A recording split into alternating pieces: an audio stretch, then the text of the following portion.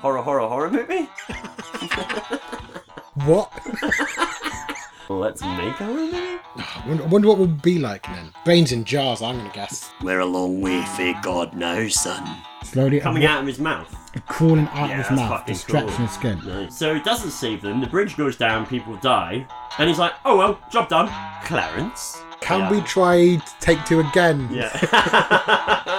All I'm saying is maybe don't trust sentient hats to make life-changing decisions, but... Thanks for your correspondence, J-Tops. Okay, I'm just gonna gamble, John. Yeah, I'm just gonna go for gamble. it. Roll the dice, mate. Hello and welcome to another Yeah. fabulous episode. Episode 5. Episode 5. 1/20th of 100. So, quite a milestone. It is a big milestone. It is. Episode 5 of... Let's make a horror movie. There you go. See, normally I Podcast. introduce it. I thought, let's shake it up a bit. Why not? Yeah, to see how this works. So yeah, welcome to episode 5 of Let's Make a Horror Movie. This is the podcast where, instead of critiquing movies, Yep. which we do, Yeah. but like Section in a 2's sort of got that. lazy... like Throwing shots out there. Yeah. We're not here to critique per se, we are here to contribute, I guess. And have fun. Yeah, contribute, have fun, be silly. Yeah. Oh, we're very silly. Yeah. It's like the reverse of They Live. Yeah. Contribute, have fun, be silly, instead of obey, consume, and whatever. So, John, look, loads has happened in the last 2 weeks. A lot has happened. I mean, there's... I've been Spain. That's not relevant to this in any way, but it has happened. It's a factual thing that's happened to me. It's a factual thing that you have been to Spain. Yeah. In arguably the hottest week of Britain's Oh, history. yeah. I mean, I was pleased to leave. Pleased to leave Britain or pleased to leave Spain? Oh, no, pleased to leave Britain. Oh, yeah. It's too hot. Who can blame you? Yeah. It's a bit of a shit show right now, let's be honest. We were terrible people. Yeah, we're drowning in our own feces. Yeah. And blaming other people for it. Yeah. I think it's really... But then those feces have been rising for a while now. Yeah. And we thought, look, everyone's got like shit on their feet, but now it's all in our mouths. Yeah, now what we're doing is we're looking at everyone outside of the shit bath, going, look, it's getting high in here, folks. Yeah. If you don't want this to spill over on you, you're going to have to clean us up. Yeah, now we're like, oh my god, you stink. Yeah. What are you doing? And we're going, you need to clean us up? Yeah. Don't Germany, wipe yourself down. Yeah, so, okay, well, welcome back from Spain. Yeah. We shouldn't go into it too much, I guess. It's not but like on a podcast. it's not horror-y, but... that'll be our there sister podcast. were some ideas being knocked around for how to protect your valuables on holiday, on the beach, specifically, which seems, look, we're also here to help. Oh, definitely. I like to think of us as a modern self-help kind of podcast. I mean, this podcast was almost called Life Hacks at one point. Yeah. We're not going to go into the ideas, but keeping valuables safe on holiday. Needless to say, my suggestion would just murder someone next to your stuff. Yep. And that will be a suitable distraction to... It would throw any potential thief off their game. I think so. Because as we know from the Batman comics, they are a cowardly and superstitious lot. So if you're on holiday this summer and you're like on the beach and you've got belongings and you think, oh my god, how are we going to keep these safe? Kill some folk. Kill some folk next to it. Total distraction. Or flawless. Or life hack, kill someone first, take them to the beach with you. That way you can reuse them. Oh, I don't know how about reusing cadavers in heat. Oh, well, taking your Spain example as a... I mean, that's not going to last long, surely. I was only there for a week, mate. And to be fair, the worse the body gets, the more safe your stuff is. I feel like it might be a lot of flies. That's true, though. You're absolutely right about that. The worse the body... fresh body, people go, oh, that's just a sleeping man. I'll happily steal his watch. But, if it's a little bit If people are gooey, mistaking him for or him or her for a sleep... I'm not sexist. I'm sorry, for a sleeping man. You would obviously kill a woman. Fair enough, like, my mistake. My mistake. I'll kill anyone. None of you are special. This is my fucking rule. Thumbing in rule number 2. None of you are special. Nobody is. It's your best tattoo. Yeah, and I have it across my face. So it makes me very popular. Anyway, so look, yes, Act 1 of the Let's Make a Horror Movie, which is this, is indeed feedback on last week's story and episode in general. But I had a piece of news. Ooh. Well, it's not news. It's Le Mans Pod Current Affairs. Okay. For those of you who don't know what Le Mans Pod is, that's me trying to make Where have you been? Where have you been and why have you not figured out it's an acronym of Let's Make a Horror Movie podcast? We're all over Twitter. Yeah, it's our Twitter handle. So anyway, this has been perturbing me for a good week. Okay. And I desperately wanted to raise this with you every day, and I've waited till today. Because I felt our listeners will want to know as well. There are 3 hosts of this. You, me, and you out there. Is it John with an N or John with an HN? Because okay, yes. This is... I was outraged because I call you John, Jon. People do. I don't want to get... Because, ultimately we're pretty anonymous here. Yeah. Which allows me to talk fairly freely and say none of you are special and stuff like that and with John impunity. And John and Dave aren't even our real names. John and Dave, David Wong. I forget, what's John's second name in that book? Do you even find out? I don't know. Dies at the end? Yes. So, but here's the thing. So, again, without wanting to give too much away, your full name is Jonathan. Yes. Without an H. Without an H. So where's the H coming from? Because I've noticed you're signing stuff off with an H, and I've got people going, is it John or John? And I'm going, the guy's gone fucking mad. He's adding letters in. So it's like me going, my name's David, or Phil, for short.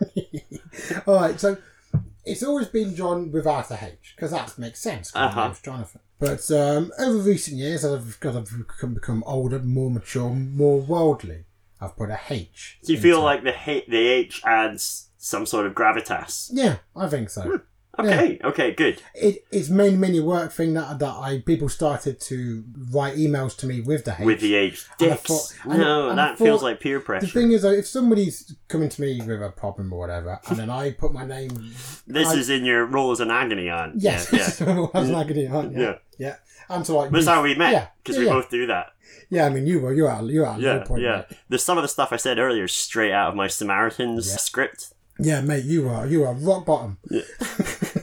But I always find self-conscious if somebody puts with a H to me and I respond without the H, it seems like I'm going to go and spell it right, dickhead. Yeah, but then so I just leave it. The reverse of that though is that what if somebody called you like, I don't know, shawarma? Yeah, you went. I went off piste with shawarma. Yeah. I mean, it's unlikely that somebody would accidentally call you shawarma, but let's just for sake of conversation. Hypothetically speaking, if they needed me, they can call me what they want. Yeah, so they'd be like, "Hey, shawarma, I need you to do this," and you'd be like, "Yeah, no problem." From shawarma. Exactly that. Yeah. That's really it. It is. I am that weak of character. Basically, they tell me what my name is. I go, yes, yes, sir. Fine. Yes, sir. How is that spelled? H, no H. Okay, good. Well, that sort of clears it up without really clearing anything up. So your preference is H. Yeah. No, my preference. If you care about me, it's without a H. Oh. If you're indifferent, but you sign it with an H. I know. That's basically you don't care about yourself. I mean, that's a whole can of worms. I mean, that's real episode 50 material. Yeah, Act 4. Act 4, John's breakdown. Yeah. Psychoanalysis sessions. Yeah. Okay, well, look, good. We've had an email from friend of the show. Ooh. I'm going to call that friend of the show J-Dubs. I'm calling him J-Dubs because I think his name is also John and so is yours. And as big for the both of us. Previous episodes have proven how confusing that can get. So anyway, for anyone that didn't listen to episode 4 but is listening to this, shame on you, first of all. Get the fuck out of here, basically. Yeah, we accept cash-based apologies, wire transfers, the usual, or like gemstones, valuable minerals. Yeah. I mean, at this point, people. People, slaves is what you're saying, is it? Yeah, okay. I mean, mate, John, I work hard. Hey, if you got any of them, then John will accept slaves. So. Yeah. Well, no, slave. Oh, just the one? I'm not made of money, mate. I would feed them. I think the point of slaves is that they're free. No, you have to feed and clothe them. Oh, that's have to. So John J-Dubs. Yep. I'd say I fucked it already. I haven't done anything. Fucked it already. I'm just sitting here. So J-Dubs wrote in regarding episode 4's Sony Bean origin myth. Yep, that was awesome. Guess, yeah. My favourite one of all the episodes so far. Oh dear, you're too kind. Anyway, so he has a nice structure when it comes to feedback. He likes to change our movie titles, which we encourage people to do, like email us in, tweet us, whatever, tell us. Has he gone for a noun and a place again? Noun and a place. Yep, fair enough. Nukalavi's Island Holiday. I like that. Again, if you've missed episode 4, Nukalavi is a Scottish water demon. There you go. So a couple of questions. Why does a water demon want a fire and an area on land in which it's not raining? Ooh, I mean, interesting question. Talk about trying to trip me up. Yeah, made you look a right fucking idiot. Thanks. No, so, look, I don't know, whatever you want. He has to come on. I mean... You write it. No, mate, it's a good attitude to have for a podcast which does rely on feedback. That's great. Yeah, we encourage feedback, and when it comes in, we're yeah, fuck you, buddy. Who you think you are? Anyway, so, I don't know. It comes on land, I don't know, once every 5 years. I'm literally pulling this out of my arse as I'm reading it. Once every 5 years to get a new soul. No. To we can make up our own mythology at this point. Ultimately, this is a water demon that comes from like a couple of guys on the Orkney Islands about 500 years ago. Yeah. Also, the actual fire would actually lure people to it. Yeah, you've nailed it. Like, it's not for the Nukahlavi. Yeah. It's for the bait. It's the bait for the trap. Yeah. So, J-Dubs, if you're listening. Think it through, mate. He's provided a comfortable area, because you're in the middle of the night on an island that's pouring, and it's raining, it's cold, and it's horrible, and there's a warm, dry area. Yeah. But humans are going to be attracted to that. Yeah. Why does a water demon have command over heat and flame type powers? I'm going to skip that one, J-Dubs. I think we don't... I mean, again, two guys 500 years ago, Orkney, made this up, basically. I mean, if I may be so bold as to suggest that they might have made it up. So the mythology is kind of open for us to mess around with. So here's the thing, is that you don't see the fire, it's lit by firelight. Yeah. That's part of the idea of just trying to unnerve the audience and create a sense of discord. Not only do we not find out in the movie why he's going to have command over heat and flame, but it doesn't matter. And we could just argue that it happens. And these could all be things for the sequel. Yes. Because we delve into the whole Nukahlavi and its although I did kill them all at the end, didn't I? Yeah, but not the actual Nukahlavi itself. That's true, actually. I left the Nukahlavi to travel around Rome another day. Yeah. To knuckle another Lavi. He says, I'm Team Dave. But then he says, John nailed it. So he says the glowing eyes are better, especially given how cool it would look under the waves. Thanks, John. He says he missed the relevance of the eyes on the stump, if I'm honest. So the eyes on the stump was, I mean... You just liked it. I kind of just liked it. You like eyes on stumps? It was... You're a real stump guy. I mean, it was a minor thing, but like the eye, so by the end of the opening scene, his eyes have got kind of glowing reds. Yeah. Again, they could have become glowing red stuff, and as such, maybe he doesn't have his natural eyes anymore. Maybe the eyes on the stump were the eyes of the previous person That's how I took it. Yeah. He also likes the fact that you were suggesting that Maggie Smith should play all the parts, like a sort of Scottish horror nutty professor. I think that would make a great pitch, a fantastic one. Did you know, talking of that, I saw something the other day which I had no idea about, which was that Gary Oldman did a film where he played a dwarf. Have you seen this? No, I haven't. And he's full on dwarf? Well, he's... Sure. Clearly just shuffling around on his knees. Really? Yeah. Wow. And I was like, what the fuck is that? And when did he sign on for that? Did he not think like... Oh, sorry again. Just in case... you know what, I won't. So, what else did J-Dubs say? So J-Dubs also said he felt we needed the unnatural element to the home invasion scene, otherwise it felt like we dropped the supernatural. So he actually liked the compromise. If you remember, we compromised on a shout on that, which is again, drawing right into the heart of our. It's the meat and potatoes of the whole thing. Yeah. Oh no. So here's the cool bit, right? So J-Dubs, legend, has said, "How about when the lone traveller leaves Edinburgh?" Yeah. Do you remember I had the scene where it was kind of like montage of somebody travelling, and it was to kind of give a context of Scotland, and then you see them get killed by the Bean Clan. So it's rolling hills, that kind of thing. Yeah, and then the introduction of the clan, and where we're at now with Sawney Bean kind of thing. It was trying to do a fair amount of heavy lifting in that sense.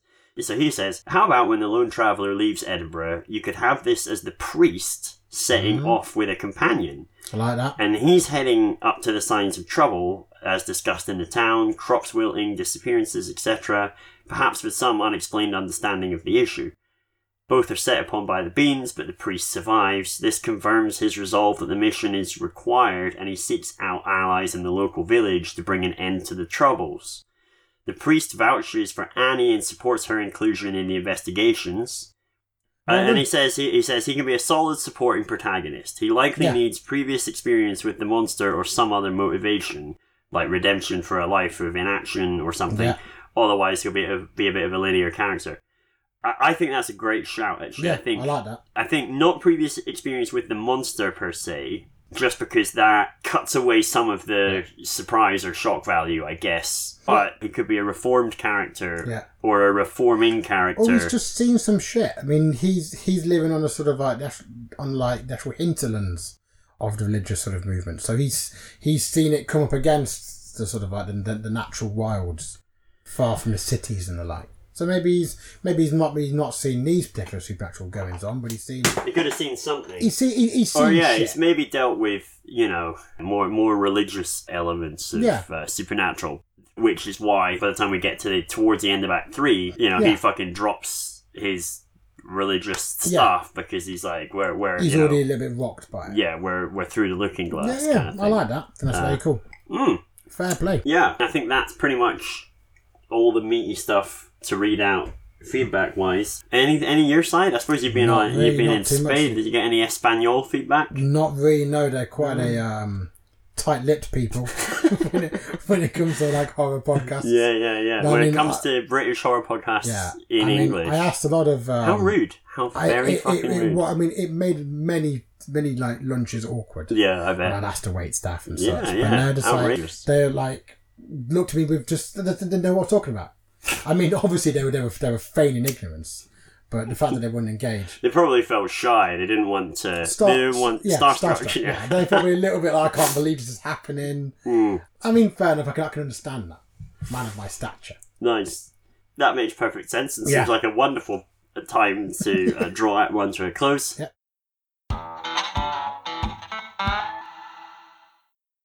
What was I saying? Act 2. Yeah.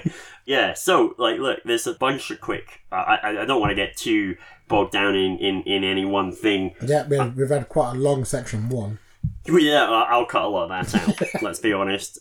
Go and do it again. There's a whole section on a film that Gary Oldman did where he was playing somebody that arguably... He shouldn't have done. He probably shouldn't have done. No. That I only just found out about. It's called Tiptoes. It was made in 2003.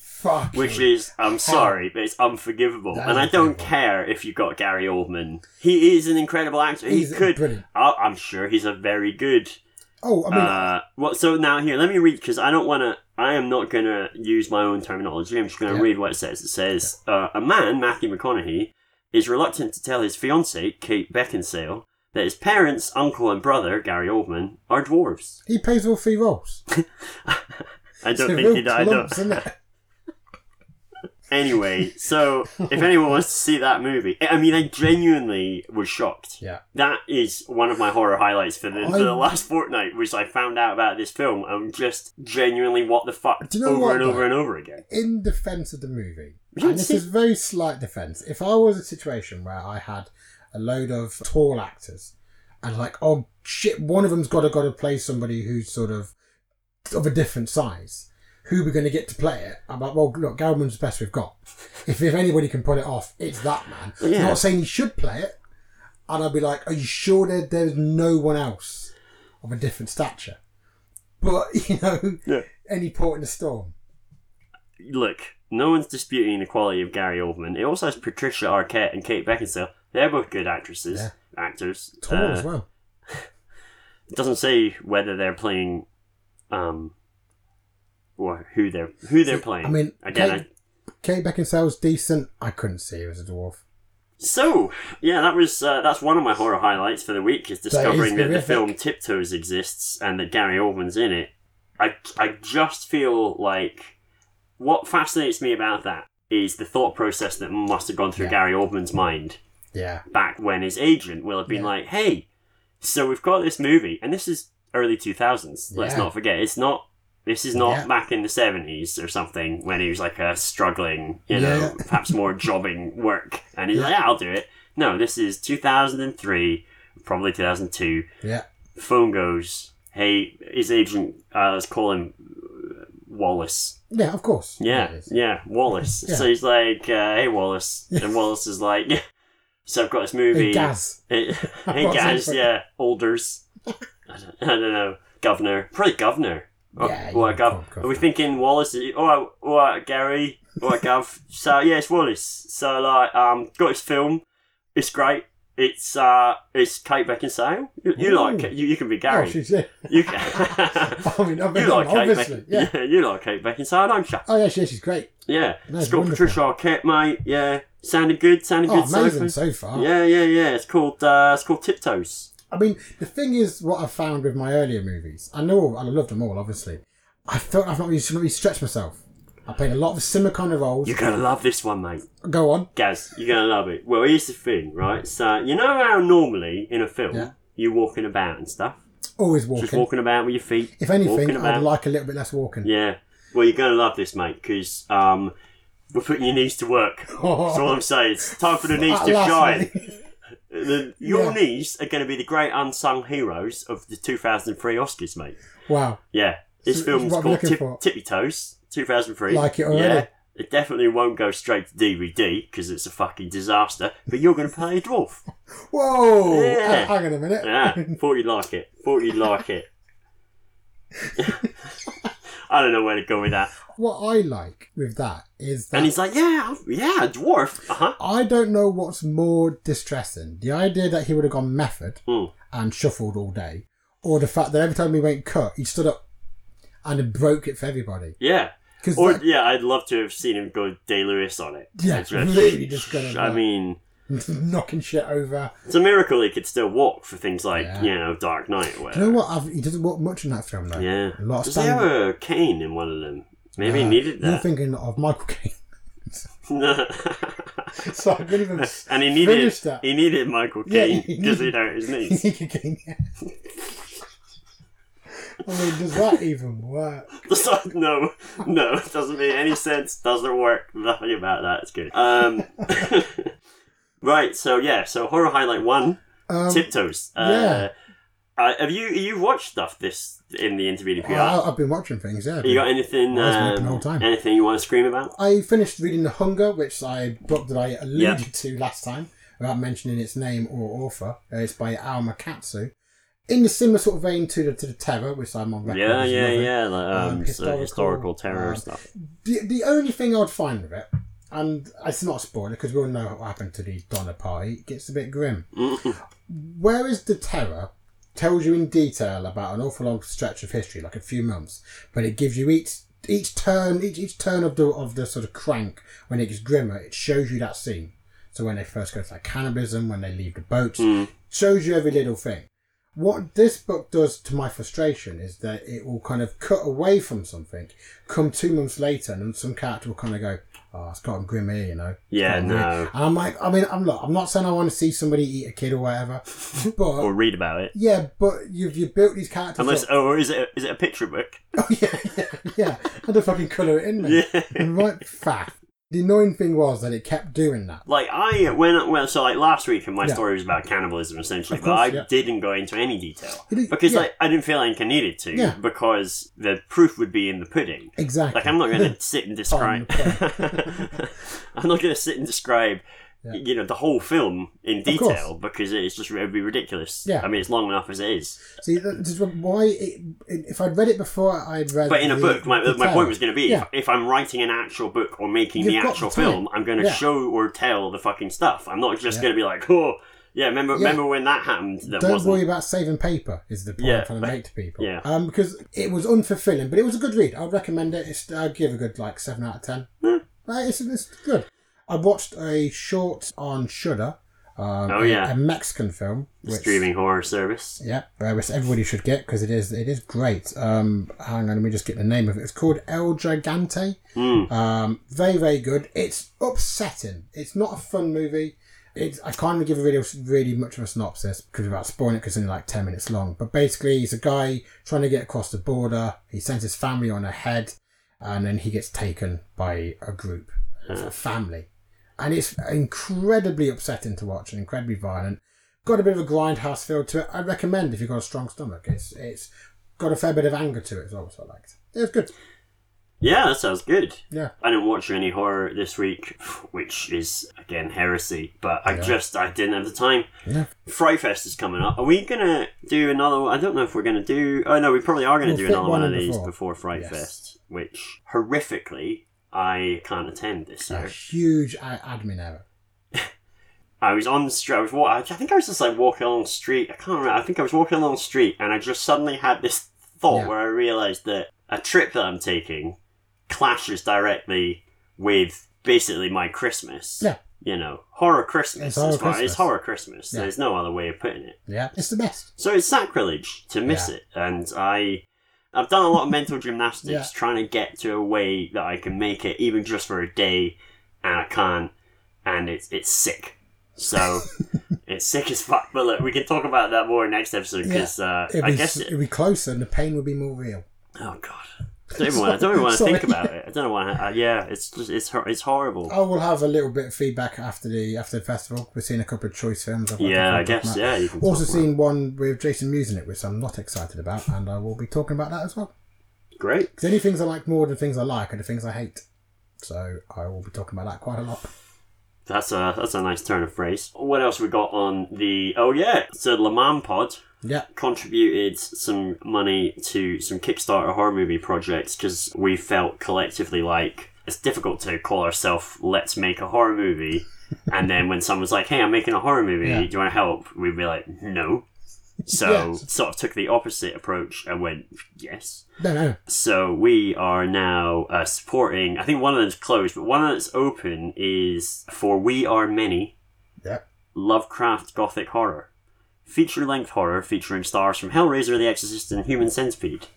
And I like two of those.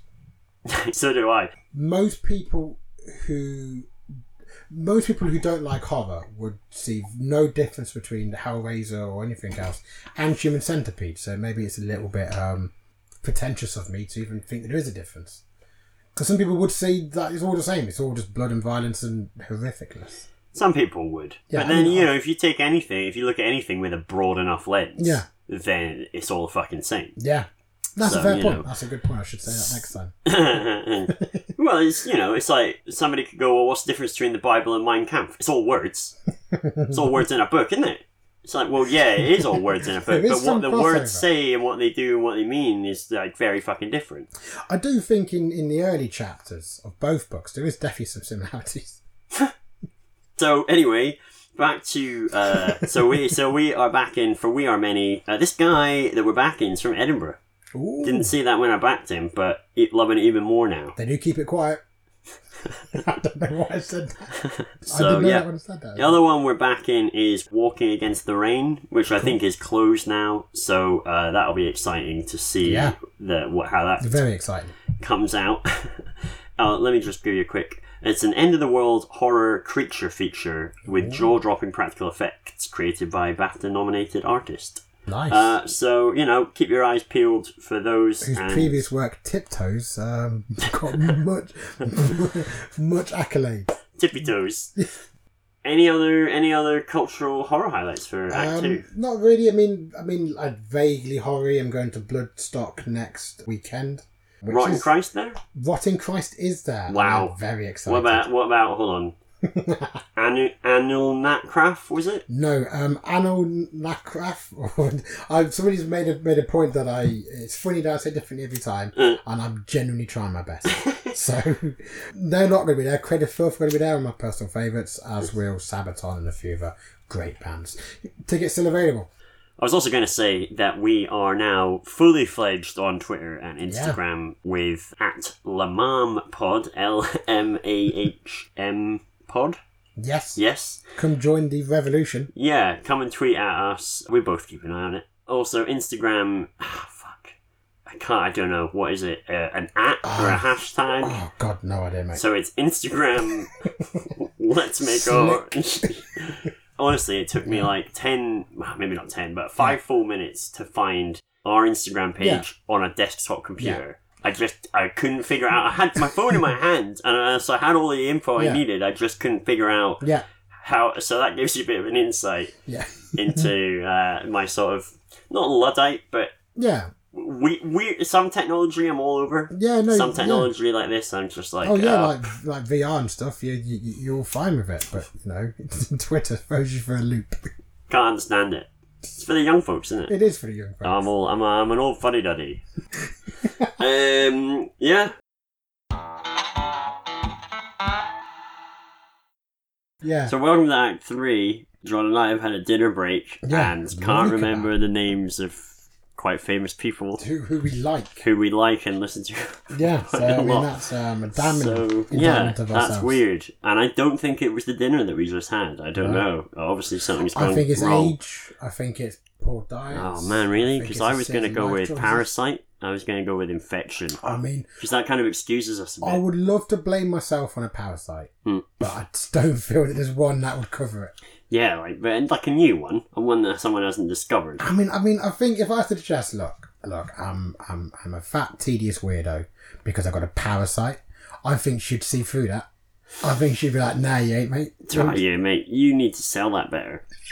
Also, in fairness, at this point in the marriage, I think she's well within her rights to push back on any excuse. It's more for people who have no context yet. Yeah, for people. You can be like, oh no, I got bitten by a Buchlacus bug. That's why I've been talking about Charles Manson for an hour. Fucking the Buchlacus. Buchlacus. Is acting up again. Oh god, because it gives you swinoria. Yep. And if you get that, then it's a fucking shit show. It's all over the shop. The amount of parties that little parasite's ruined.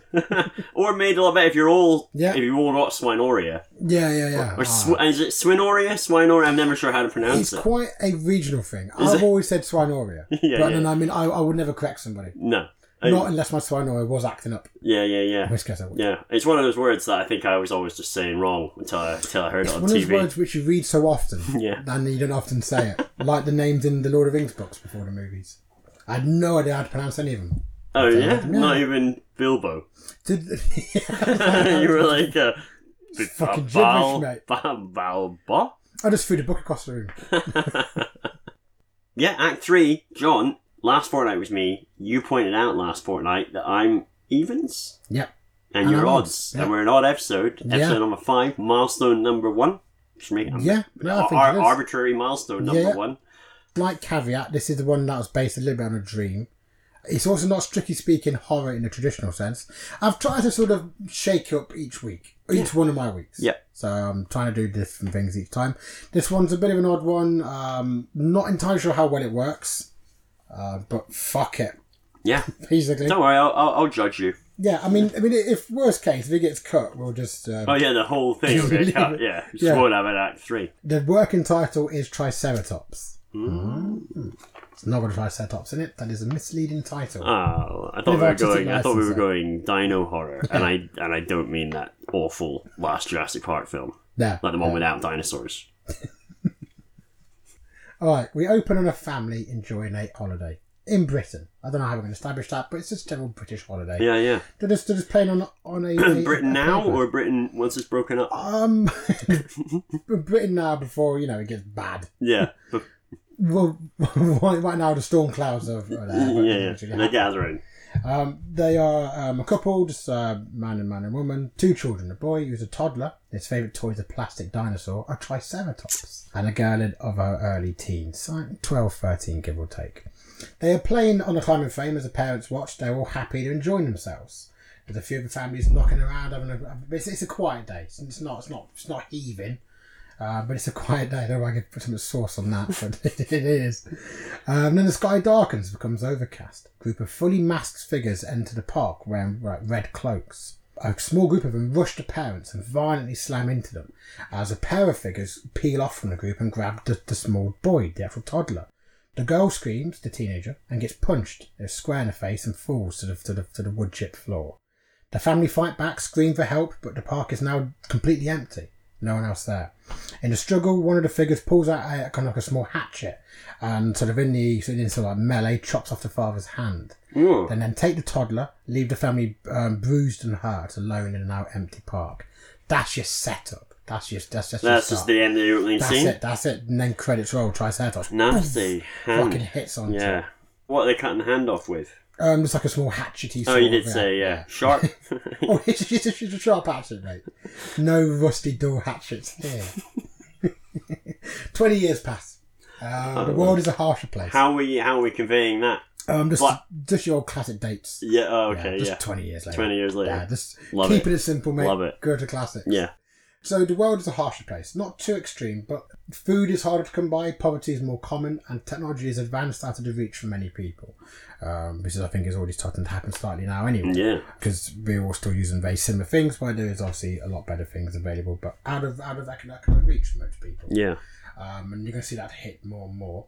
The mother and daughter live in Germany, where the daughter's now married to her wife. They have a grandchild. The mum has a grandchild, and they're just working, living sort of family. The mum looks after the kids. The daughter and the wife work. Normal sort of family. They've gone to better climate to Europe, but still, it's hard everywhere. The world's teetering is the point of this. My idea was essentially, if you look at where like Mad Max is, but knock off 50 years off it, so it's near that point. And a little less hot, I guess. A lot less hot, yeah. and there's a bit less sandy, and there's no anti-Semites front and centre. Well, it probably would be. So yeah, and a father who's now estranged from the family works in the UK, works in a warehouse. So he stayed. Yeah, but he stayed. Sorry, just Friday night, and to be fair, this is a weird pitch because a lot of it is from the opening was the dream. Essentially, was very much the dream. Right. Okay. And then I've sort of expanded upon that because it was like a nightmarish sort of thing. And it's required. Yeah, exactly. Yeah, so expanded upon it because it was a requirement of the... Because I had to do this. Very much under duress. Alright, so the dad stayed in Britain. Yeah. And that's 20 years later, and the mum with the daughter. Yeah. Who you said married and has kids of her own now. Yes, and so they're all in somewhere in Germany, somewhere nice, maybe the Romantica Strasse somewhere. Yeah. I mean, they're working. I mean, it's still kind of heavily like it's a proper we're in the city. But there's a bit more opportunity. Their lives aren't too bad, even though the world's in a harsher place. They're very much like still middle class. We're feeling like a Berlin, or are we more pushing more at Hamburg? Or... I'd say Berlin, Frankfurt, that kind of thing. Oh well, I mean that's pick one. Yeah, whatever works. Whatever you want on camera. Whatever photograph. What was it ever said to J Dubs? Whatever you want. Yeah, whatever you want. Yeah, we can call this one "Violence in Strasbourg." So the father is a warehouse worker in the UK, struggling to get shifts due to a basic prosthetic, making him less able. Because obviously it's gig economy, but it's got even worse. Yeah. So, and also has he's without a hand, and it's obviously quite a low point. In movies, you'd show him with a beard, maybe introduce him having a shot, because that tends how you show bad situations. You think, oh god, he was clean shaven, now he's got a beard. Fuck, what's happened to him? Yeah, it's like that. Yeah. Does he have a nickname relating to the single hand, or like what?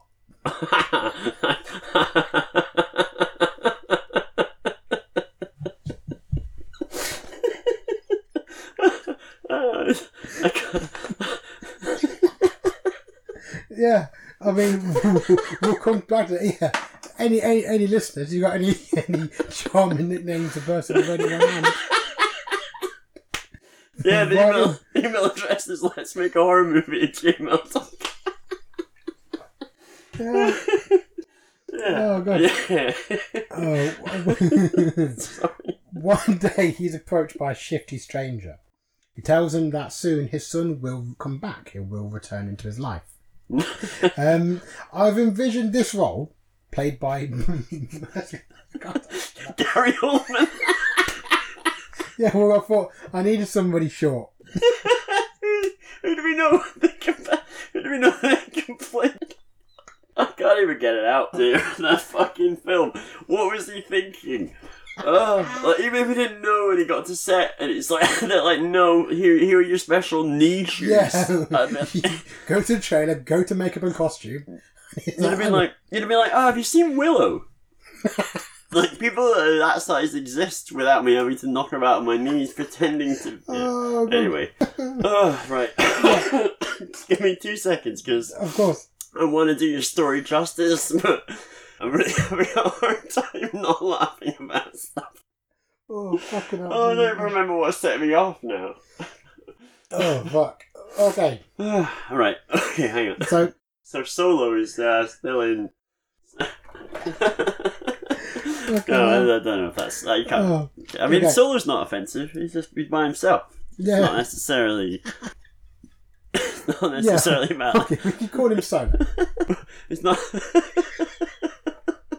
It's the obvious name. I mean, that's why Han Solo's called that, because he's a divorcee. Yeah, because he was left in Britain. Yeah. Yeah, sorry, right, okay. I'm recovered. Again, I'm calm. one day he is approached by a shifty stranger who tells him that soon his son will return. I'm thinking for this role, Mackenzie Crook. That's cool. He's good. I thought shifty and British. Yeah. Done. I also like him as well. Yeah, he's great. At first, the father dismisses the stranger until they are attacked by a group of masked men in the same kind of red cloaked outfits from the opening scene. They're attacked. They manage to fight them off and escape. So the dad is attacked. Yes. Is he on his own? Or? No, he was with the shifty stranger. So they're both attacked? Yes, yes. So maybe like a bar or something. He goes like, look, mate, I think it's not over. Your son's coming back. And then at that point, people come into the thing. Again, face them sort of thing. The bar empties. They get attacked. And they're like, fuck. And then they just run because they're not really up for fighting. I mean, you've got sort of like Crooky's looking a bit scruffy, a little bit. Yeah, a bit shit. I mean, nobody's going, oh, look, there's a whole group of people running at me to attack me. Yeah. All right, let's sort this out. Yeah, Let's sort these fuckers out. I wasn't planning on it, but I'm prepared. Crooks on speed dial. Yeah. I'm straight in. So the guy basically talks to, explains what's happened to the dad and says, look, the same thing happened to me. Same attacked my family and tried to take my child quite a few years ago. But in the fight, my son was killed. In the ensuing fight. And he kind of tells them that there's basically this kind of large organisation who've been doing this for the last sort of like decade or so, or like 2 decades, taking young male children. And says, look, it's as far as I know, there's cells all over the place, but I think predominantly they're based in like Eastern Europe or like Russia. So he's saying, like, look, we've got to get over there because your son's there. You can find him. And the guy's like, oh fuck, okay, I'll try my best and try and get himself back, get the old fire back as being a dad. Like, oh shit, family's all fucked off. Thought my kid was dead. I've got to try and shave the beard off. And Visual cue. Yeah. Wash so, his prosthetic. I don't know. Prosthetic hand, or does he have maybe a hook claw? No, I'm thinking like a real can opener. It's going to be probably to our eyes quite a fancy one, but at the time it's very much like the NHS job sort of thing. Yeah. So it's going to be holding him back when it shouldn't. Yeah. We're set 20 years from modern day? Yeah, so this is now 20 years in the future. Yeah. So he leaves them basically saying, look, we've got to get over to Russia, essentially. So he then calls the mother and daughter, who he's not spoken to for quite some time. We're not given sure exactly how long, but significant amount of time. He's estranged from them completely. He knows they got a kid, but doesn't really know the kid or anything else. He explains to them what's happened. So like, look, I've been attacked. This guy's told me that our son's still alive. Little Timmy's out there, basically, or Timmy or whatever. Or Tim. Oh, Tim. Yeah. Because you were like little Timmy, keep or I don't know, Timmy, whatever. Timmy, Timothy. Tamumu. Yeah. T-unit. Anything you'd call a kid. At first, they don't believe him. They dismiss him. They're like, look, you fucking get yourself straight. You know what I mean? You've got to get... I don't know how you're going to do it, but get your life in order. We can't have you in a life like this. You're not to the right. dad, yeah. To the dad, yeah. And then after that, they get attacked. They get attacked in their home in Strasbourg, France. Or Berlin, Germany. Or any of the cities. Wherever you want. Yeah, wherever you want. Yeah, you pick. And I had a mum who's been preparing for an attack such as this since the attack on the family 20 years ago. She can look after herself. So when the attack happens, when they charge into the house, same masked men, same red cloaks, she fights them off with a certain amount of... She's not like fucking spinning around badass Matrix, but she knows what she's doing. She's got stuff around the house. It's not like Home Alone, but she knows what she's doing. So she's been looking after the kid for ages, so she's quite a protective mother. So she actually fends them off, and with the help of the daughter and her daughter-in-law, they all manage to fight off the attackers. Maybe they kill a couple of them, I'm not sure. Depends how much you want to sort of show this. Wait, daughter and daughter-in-law? Yeah. So, gay couple? Yes. Right, couple, gotcha. Yeah. Did you say that already? Or yes, yeah. Oh, you did? Oh, must have zoned out. No, it's fair enough. Nice to know. I mean, if there's anything else you're not sure of, flag it. So I'm sorry. I didn't zone out, but you know what I mean? That sounded so bad. So the actual daughter-in-law takes the child to safety. Because at this point, the stuff that the actual dad said begins to resonate. It's like, hang on a minute. He said that this organisation is not just a group of mental cases who nicked their son. It is actually a group. It's actually an organised group who's still around. So the daughter-in-law is convinced to take the kid. She takes them to her family, leaving the mum and daughter to reunite with the father and the shifty stranger to basically fight the organisation and find the missing son. So at this point, I think it would be better if the stranger fills in his story at this point to the whole family about his son was killed, maybe a bit of a violent flashback. Maybe his wife was injured in the attack as well and she doesn't talk to him.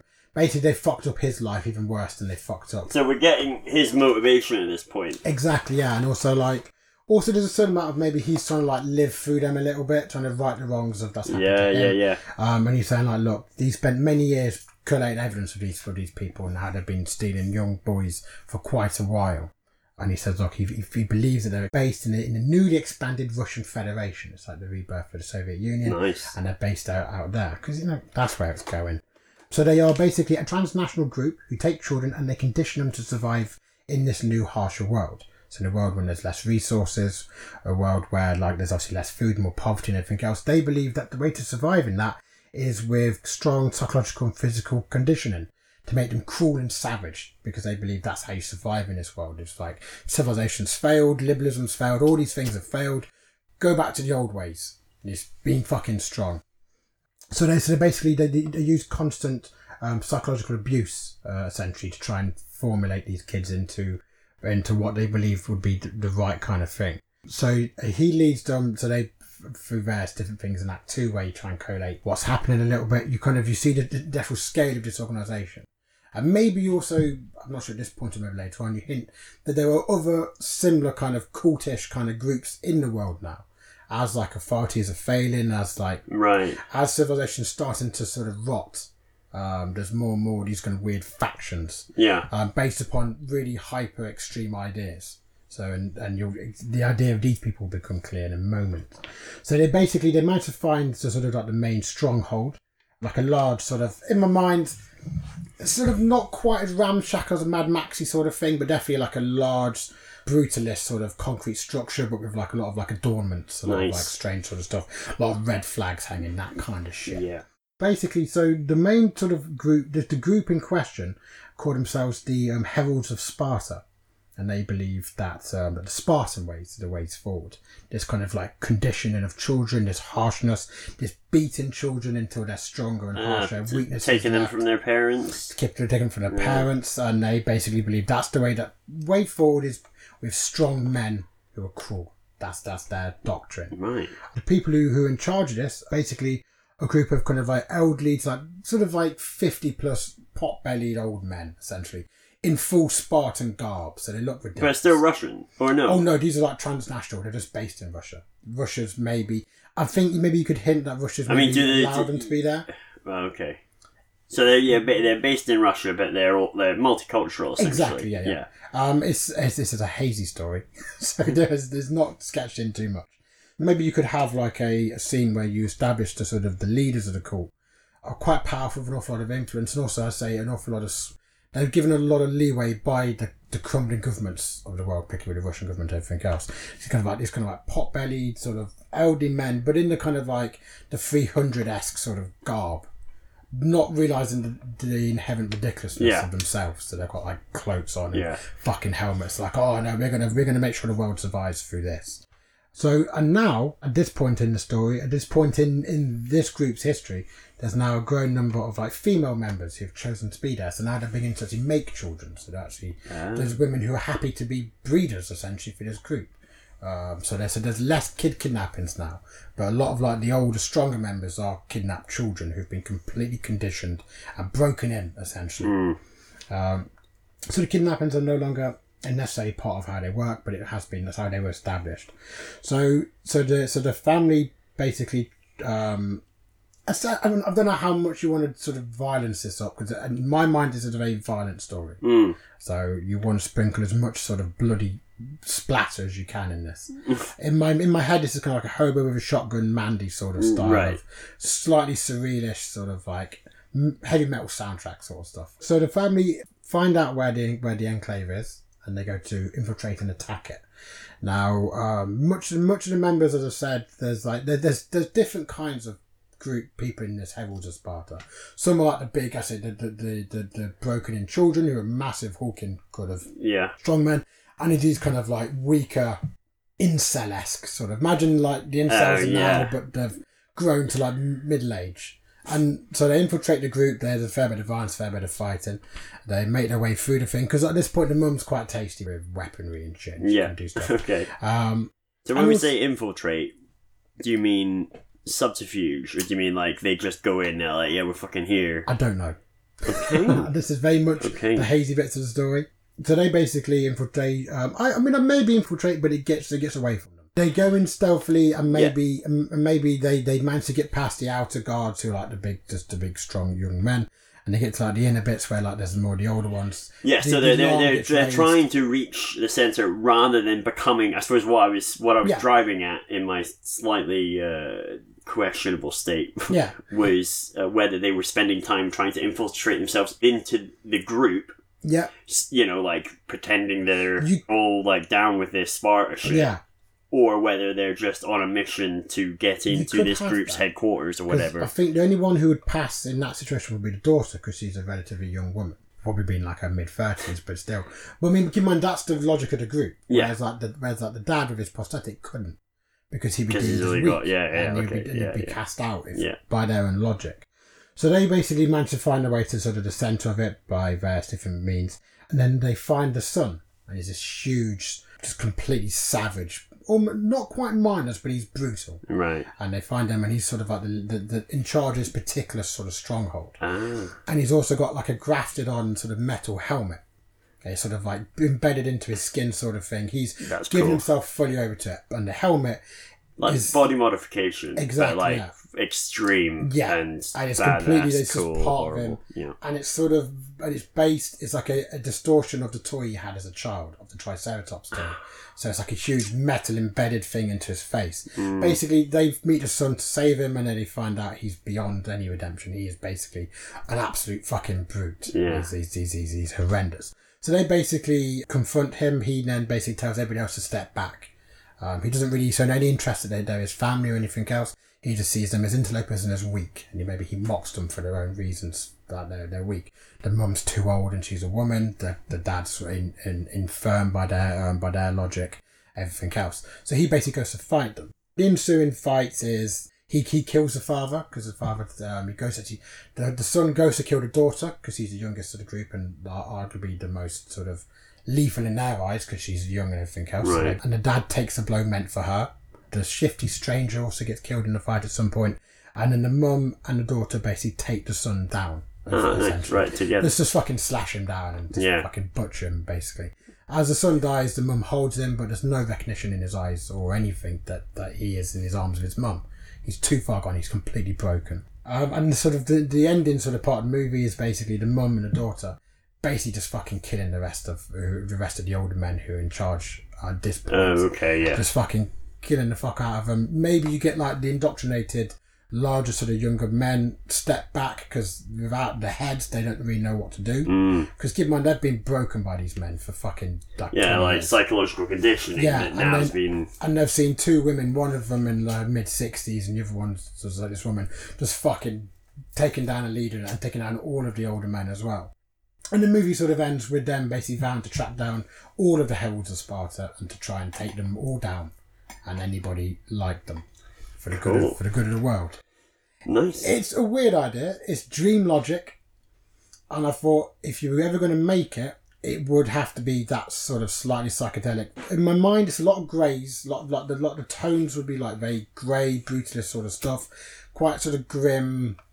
The world's not great at this point, but then you got like the red of the cloak and you got the red of the blood. Yeah, and there's a lot of blood. This is what I imagine. Quite a sticky sort of movie. The violence is really slick and messy and stuff. So that's it. That's Triceratops. Dude, I like it. It's a strange one. My wife said, "Are you sure? You sure about this one?" and I'm not. You've got loads of room to manoeuvre in it. Yeah. I think if you were to try and write that out as a full concept, or a full script, there's loads of different things you could do with it, whilst still staying true to that pitch. You know, I think it's a cool idea. I like that kind of speculative fiction horror approach.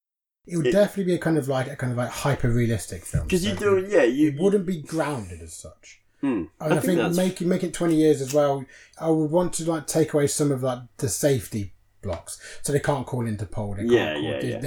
There's no safety net for them. It's either them or nobody. I think it has kind of gone bad. Also, my main thing of it was because recently I watched 300, and the thing that struck me with 300 is because they tried really fucking hard in that film to make it like Sparta's like America. Sparta's a good guy. I think at one point they go, Sparta's fighting against tyranny. It's fighting for democracy. The person who says that is a king. Yeah. He's a king who also at one point in the movie says the real power of Sparta is the priests. So he's a king operating in a theocracy who still says we're fighting for democracy, which is fucking mental. Because the film does seem to be doing quite a lot. And I think in the cultural psyche these days is that particularly something like 300 or that kind of stuff, we kind of go, oh yeah, they've got it right there. But it's fucking crazy what they did. They're like, if a kid doesn't kill a wolf, he's done. Yeah. It's just fucking stupid. And I kind of thought, you see echoes of that kind of mindset in some of like the men's rights stuff, the incels, that kind of like, I wish we could go back to that it used to be. It's like, it was stupid. I must admit, it's not, I don't think it's my best idea.